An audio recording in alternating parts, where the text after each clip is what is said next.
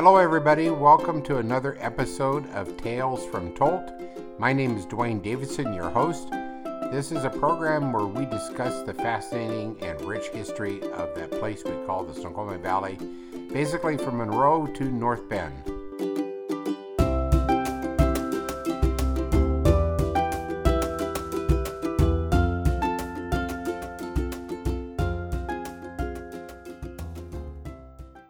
Hello, everybody. This is Dwayne Davidson, your host, Tales from Tolt. And today we have a special guest. We have Lois Haddock, who is the daughter of the Ronneis that lived on a historic farm that is just south of Duval. Welcome, Lois. Thank you. It's an honor to be here. Your family is one of the pioneer families, truly. The farm goes back well over 100 years now, originally settled. So a lot to talk about the Ronnei family. By the way, for clarification to our listeners, there are another family that's prominent in the Duval area of Ronneis, and they spell their nationalities a little bit different, and they spell their last name with a Y instead of an EI, like this family does. Lois, at the time that your grandfather came to this area, there was a very primitive road. Most of the transportation was done by either horseback or by steamboat. It was south of Duval, north of Carnation, so it wasn't around any kind of real civilization much of all. What on earth made him just stop and say, this is the place? Yeah, I don't know. He actually came over here early on, probably like in the late 1800s, to check out the valley. He had two brothers that were here. I don't know if they came with him or if they were already here. I think he knew the Qualls as well. And so anyway, so he came out here to make sure that it was okay. And coincidentally, the valley looks so much like where he was born in Norway. My sister and mom and I went back to Norway and were actually able to go up where he was born. And it was like a valley with, but of course, and then they had a fjord, but we have a river, and it was very, very similar. It was all kind of damp and wet. And I think I even saw a slug over there, but I'm not sure. But so anyway, so then he went back home went back to Norway, and then grabbed grandma and the kids and brought them out here. And I think they went through Ellis Island somehow or other. They ended up in St. Louis, and then they took a train, I believe, from there or somewhere over here. So you uncovered a lot there. Let's talk about this. First of all, your trip back to Norway, when you went back to the original farm, are there family members there still? You know, we didn't meet any, but Dwayne, my younger brother, went back there like a few years ago, and he went with our cousin, and she had been there before. And so there are quite a few, actually. We have lots of relatives back there. We just went to the farm, and then we didn't stay there too long, which was, we kick ourselves for not doing that. But yeah, there's relatives back there. I'm actually on Facebook with a couple of them. Okay, good.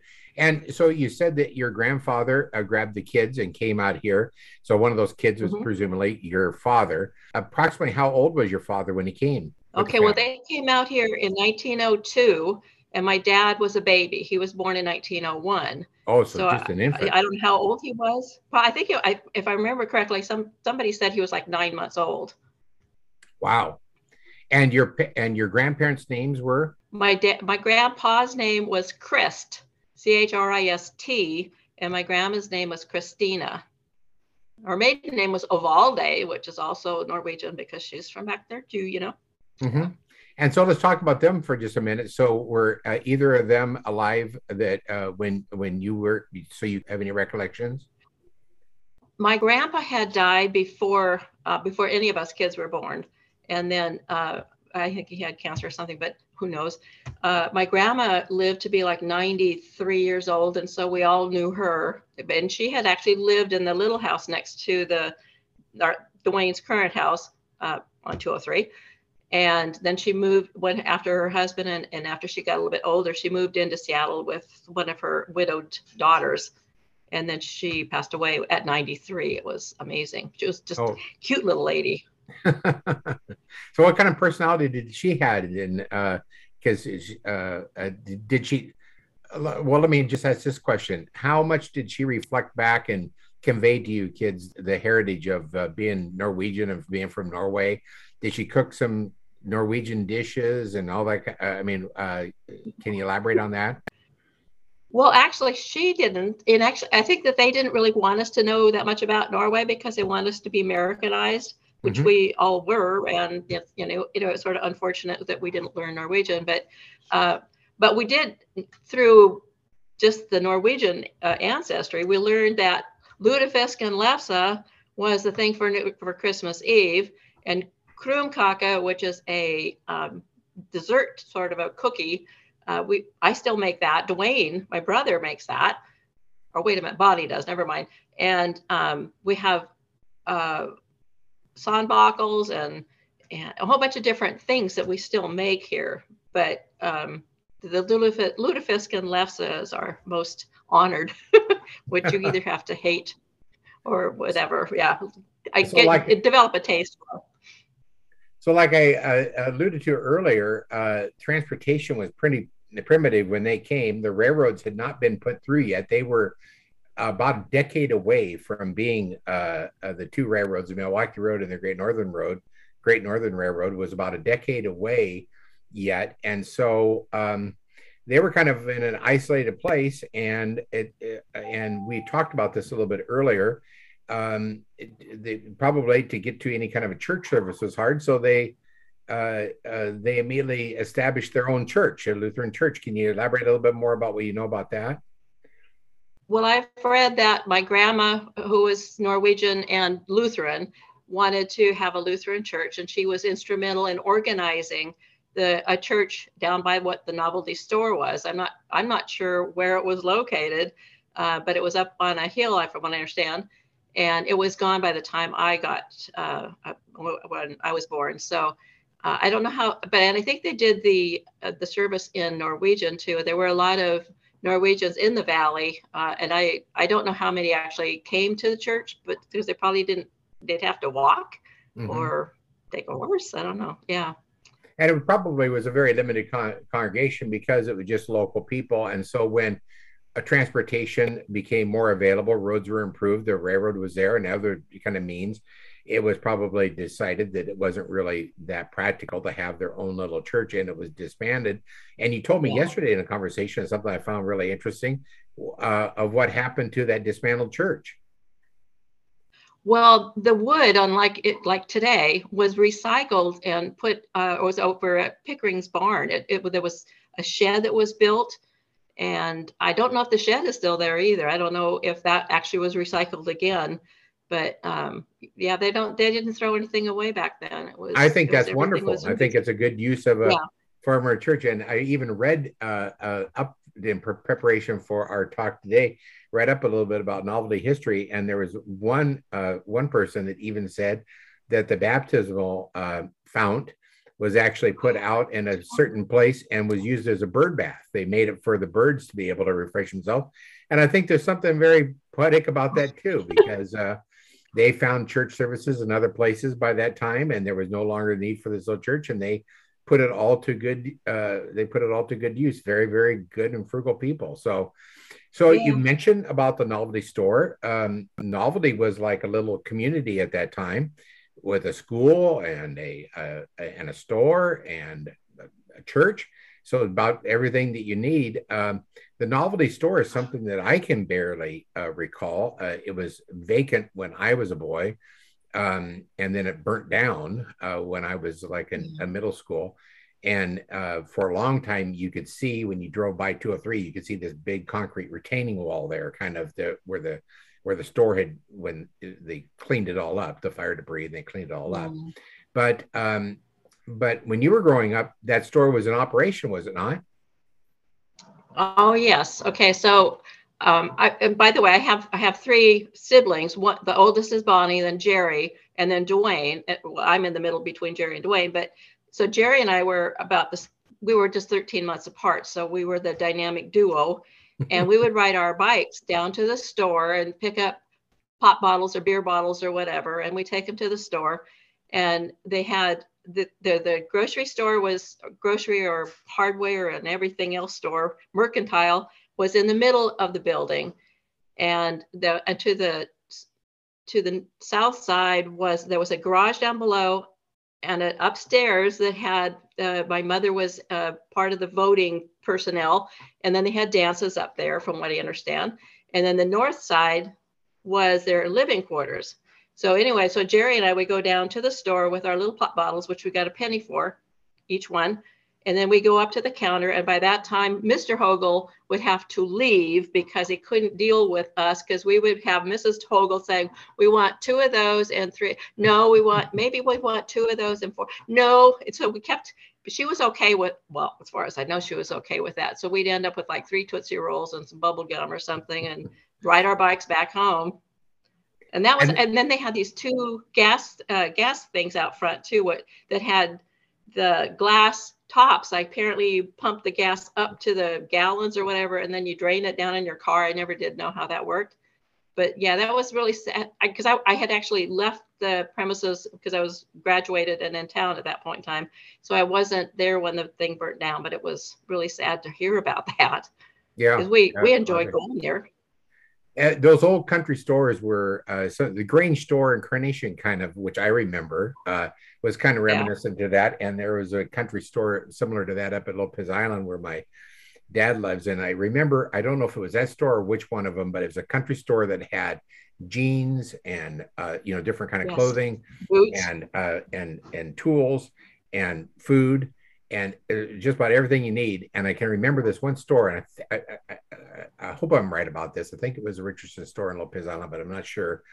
It had a big sign that says, if you can't find it, you don't really need it. That was kind of like the Howard Miller store in Carnation. If you wanted something, you just asked him. He would go and pick it out right then. But if you were there, he'd be there for days and years trying to find it. Yeah. It was a good store, and it was really the center of community, because, like you said, there was a meeting hall upstairs where they held Grange meetings. According to the history books, they held Grange meetings in there. Mm-hmm. You even said that your mother or grandmother worked. Your mother, I think, was a poll worker for the elections, and the elections were held there for that precinct, right? Yes, right. Yeah. So she was able to, she would count them, and then I think she would take them to Fall City where somebody would pick them up or whatever. Mm-hmm. She did that a long time, even after the novelty store had burned out. She went to Duval or something and worked the voting thing. Yeah. I remember being with great pride, being able to vote my very first election. I went to the polls in the Carnation Elementary School, and there my grandma Mitchell was as a poll worker, which she had done for like 30 years. So that was kind of neat to see my grandmother there. She was our superintendent of our Sunday school for a long time. Helen mm-hmm. Mitchell. Mm-hmm. Yeah. Yes. So I knew her because we went to the Methodist church after the Lutheran church burned down in Duval. Mm-hmm. Mm-hmm. Yeah. So that was really kind of the center of community, and where you could get anything that you needed. We talked a little bit about there was also a school. The school changed a couple times. I guess the original one was built up behind Groneweg's house, Gertzman's house. And then the later 2 schools, the schools of any kind of size and prominence, were built on the Cemetery Road up to the hill. And before we take a break, we have time to hear a good story that I know you have to share about one time your dad tried to get, I'll just let you tell it. Okay, so Dad they had to walk up to school, which was really close to where we lived, or he lived. And the boys up there decided that they didn't want to go to school that day. So they got some cloths or rags or whatever, and they went up on the roof of the schoolhouse that had a pot-bellied stove for warmth, and stuffed the rags in the chimney. And so when they started the fire, it would sort of the smoke would back into the classroom, and so they were excused for the day. But my dad said he didn't do it. I didn't do it. But he laughed when he said that. So. Yeah, one unique way of getting out of school.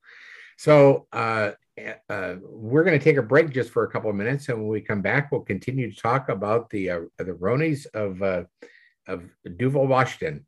Be right back. You're listening to Valley 104.9 FM, your station for Northwest eclectic music. Hi, I'm Seth Shostak, and I'm an actual scientist, although I don't wear a white lab coat. Maybe a straitjacket. I'm Molly Bentley. I'm a science journalist, and we are your hosts on Big Picture Science, bringing you the latest from the labs every week. So join us Thursdays at 6 p.m. for the coolest in science and technology, Big Picture Science. That's Thursdays at 6 p.m. right here on Valley 104.9 FM. Welcome back. We're continuing the discussion with Lois Haddock about the Ronnei south of Duval, right on 203, a historic farm of the Duval area. And we kind of skimmed over. We talked about your grandparents. We talked about your parents. There's a couple of discussions. How did your dad, and if your dad came over from Norway, he obviously met your mom here. Can you tell us how did that occur? Okay, well, actually, Mom was from South Dakota, and her I think it was her mom's sister who was married and out here at Stanwood, and Aunt Carrie was her name, and she was sick. And so because Mom was the oldest of her family of 18 brothers and sisters, and the most available one, they actually sent her out here to Stanwood to take care of Aunt Carrie while she was sick. And then my dad, so Carrie was married to a Ronnei, which was one of my grandpa's brothers. And so Dad was taking Grandma up to see them and ran into Mom up there. And there was nothing that clicked right away. But then they had a son named Orby who they got along with. My mom and Orby got along really well with. And then after she went back to South Dakota, she apparently decided she wanted to go back out and stay with Orby for a while. And they traveled quite a bit. Him and his wife and her traveled quite a bit. And then apparently they met Dad. Then she met Dad again, and there you are. And here we are. And they got married in 1939 at the Finney Ridge Lutheran Church. I don't know why I remember that, but that was something that they mentioned. Oh, and they had a honeymoon up in Harrison Hot Springs too. I remember that too, which is coming out. Yeah. It surprises me. You talked about them going back and forth. I'm surprised when I do genealogy of my own family and help other people with theirs. I'm actually surprised about how mobile the people actually were. We kind of tend to think of people, but they actually did to take the train. When the train became available, I think it was so new to people and a rather inexpensive way to travel. And a lot of people traveled the Midwestern states and back and forth quite often. Mm-hmm. We talked about now your immediate family. Were there other family members in the area? Yeah, John was the one up on Stanwood. And then we think it's Andrew was the one who lived in Fall City and actually had the Fall City Saloon, which I have a picture of the saloon. And him and his wife had a child named Peter. And then they were there in 1918 and they got the flu, and they both parents died from the flu. And so Peter then was raised with my dad and my grandma's family. So, and he just recently, he died a while. He's actually at Fall City as well as his parents. So yeah, wow, that's really profound, especially with today when we see everything going on. I know. Because influenza, we really, when you read anything about the history of that time period right before World War I, and it was really devastating to the community. And there was a person who was made basically an orphan, lost both parents. Yeah, really, profound. Yeah. So let's folks, so you understand that are listening about because we really haven't drilled down. I think you've kind of deducted about where we're talking about. The Ronnei farm is south of Duval, immediately past or not immediately past, but just a little bit past the roundabout on your way to Carnation, the roundabout at 124th. And that was the site of the area that we were just talking about where the novelty store and the church was at. And then you went a little bit further and the Ronne's place was both, and still is, like Lois has said, her younger brother is actually still taking care of the farm. And the farm was actually, it looks kind of weird because it is split up by 203. Most of the buildings and some of the upper land was on one side, and all the pastures where the cows would eat their grass was on the other. And you told me an interesting story before our recording about why they built the buildings on the hill and not out in the floodplain like a lot of farmers did. Do you want to share that? Well, actually, the road, the original road, it was above the house, and you can kind of see it if you look and you know where to look. You can see where it's all level in one spot, and it goes all the way down to Duval. And so they just built it up there. The only thing that they had was the railroad track between their house and where the cows were going to be until later. I don't know exactly when it was, when 203 was put in front of our house. I think I was alive then, but I don't remember exactly what year it was. I think yes. So the cows, we were going to talk about the cows too, and how they got across 203 after the road was put in. And as a kid, I remember that Dad had two signs, and both of them said cattle crossing, and then he had to put one towards Carnation and the other one towards Duval, and they were white, and I think he had reflectors on them. And he had to bring the cows over, probably cross the road maybe at about 6 o'clock in the morning, and then take them back. And he put both of them out there. They went across, and then again in the afternoon. So, but there wasn't that many cars back then. We have never, to my knowledge, ever had an incident where anybody plowed into a cow or killed anything or anything. So it was like people were maybe they didn't have that much octane or something. I don't know. But yeah, so, and it was just routine. We didn't know that the 203 was going to get so heavy. And for some of the listeners out there that may not have much knowledge about dairy farming or dairy cows, the reason why Lois is talking about the twice a day is that's when you milk the cows. You had to milk cows twice a day. And so they were brought across to where the barns were at, where you did the milking, and then they were taken back forth. And I think the 203 actually is put through when one of the two railroads that used to go by there was abandoned, and they moved the road down onto the old roadbed, according to one of our historians, the local historians, Alan Miller. That's when 203 got shifted to the bottom.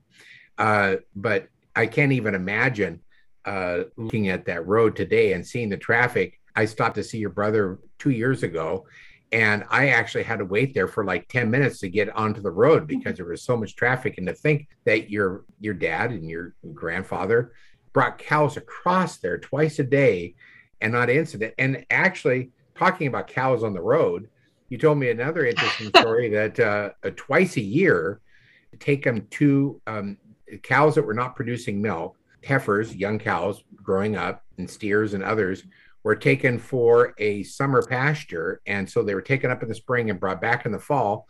And you want to tell a little bit about that experience and who helped out with all that?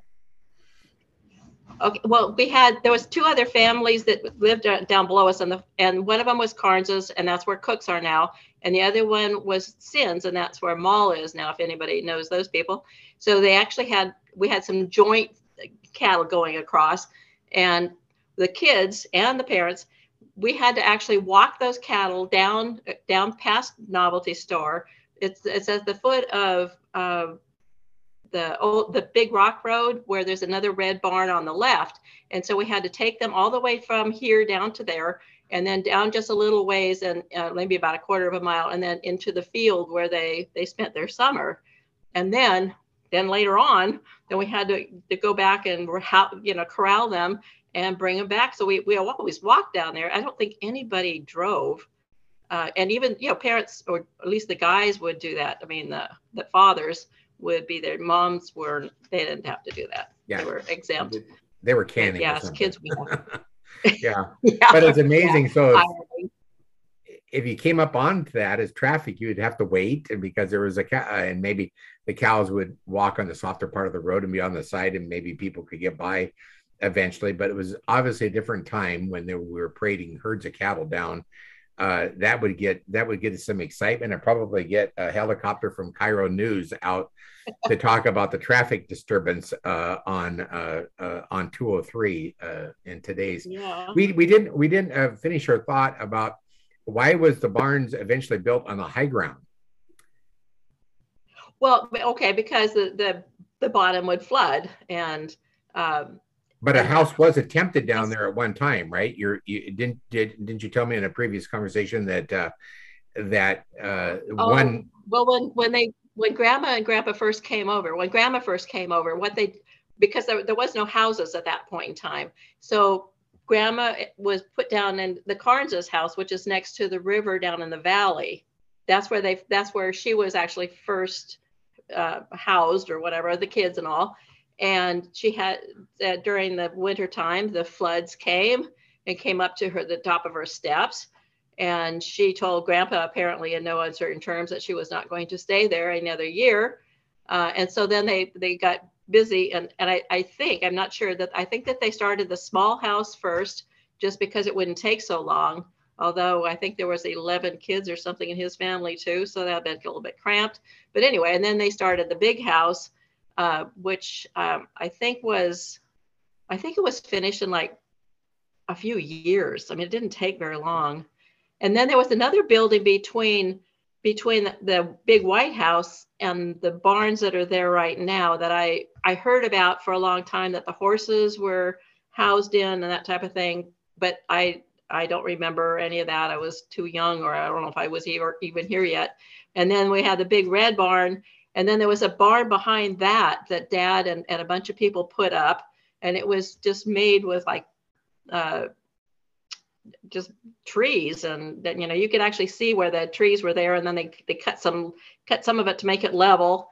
And it was falling because there's so many springs in the hill that underneath it was just mud. Mm-hmm. So it was sort of leaning towards the road. And instead of having it fall down on its own, they took it down. And then my younger brother, Dwayne, actually had another sort of similar looking barn put up where it's cement, and he has his